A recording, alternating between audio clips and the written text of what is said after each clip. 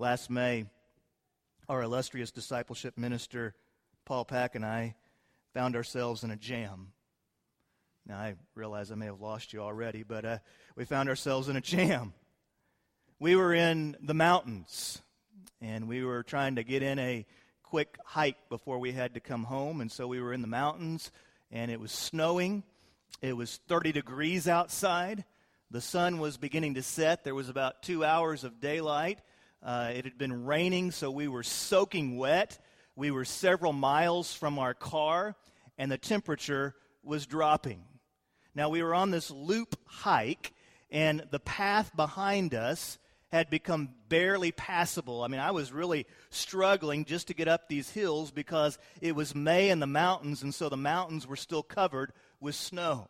So by the time we got up these hills, the path that we had already been on, we could not go back because uphill it was hard, downhill it was going to be absolutely impossible. We would probably fall off the side. So the only option we had was to continue going forward around this loop, and our car was 2-3 miles away. The sun was setting. I mean, we were in trouble. And to top it all off, my buddy Paul, he had worn a sweatshirt and shorts out hiking that day because everybody knows cotton is very water repellent, right? So Paul never gets cold, but he was freezing on that day.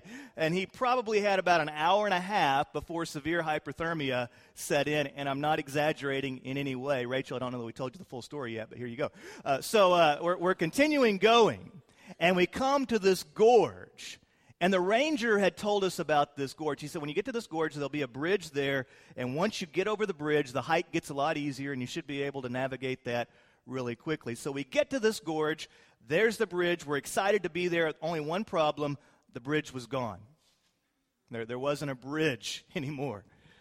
So all that's left is this rusty, ugly beam that goes across. And so here we are in a bit of a jam. So we had a choice.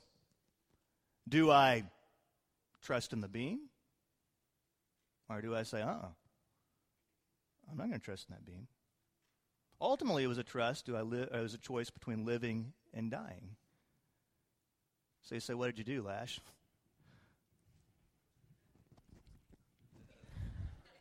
Okay. Well, first of all, I prayed. All right, Lord, please help this beam to be sufficient. And then I put my faith in the beam. Now, I wasn't dumb. I said, Paul, you go first. And so Paul, he just right across the beam, snow. I'm like, that guy's crazy. I'm ribbiting across like this, across the beam like this, just hoping to make it to the other side. But I praise God that I lived, and then we made it back to the car before severe hypothermia set in, and we're alive today. Well, the ride of pride ends in one of two places. It either ends in death or it ends at the cross. Between you and God, there is a gorge, and that gorge is filled with sin. The Bible says in Romans 3:23, for all have sinned, for all fall short of the glory of God. But there is also a crossbeam. God has laid across the gorge his cross. And that crossbeam leads you to salvation. And when you come to that gorge of sin and you come to the realization, yes, Lord, I am prideful. Yes, Lord, I have done wrong. Yes, Lord, I am a sinner. You are ultimately faced with one of two choices. Do you die in your pride, or do you trust in the crossbeam? Do you place your trust in that beam? Do you place your trust in Jesus Christ?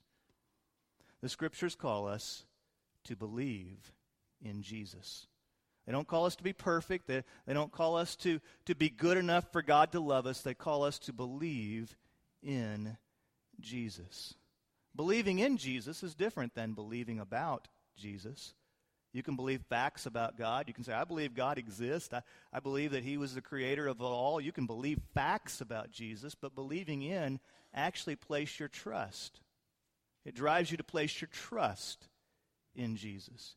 You see, I could sit there and look at that beam and believe that it could have taken me across, but it wasn't until I actually got on the beam that I was putting my faith in it. And the same thing is true with Jesus Christ. The Scriptures call you to believe in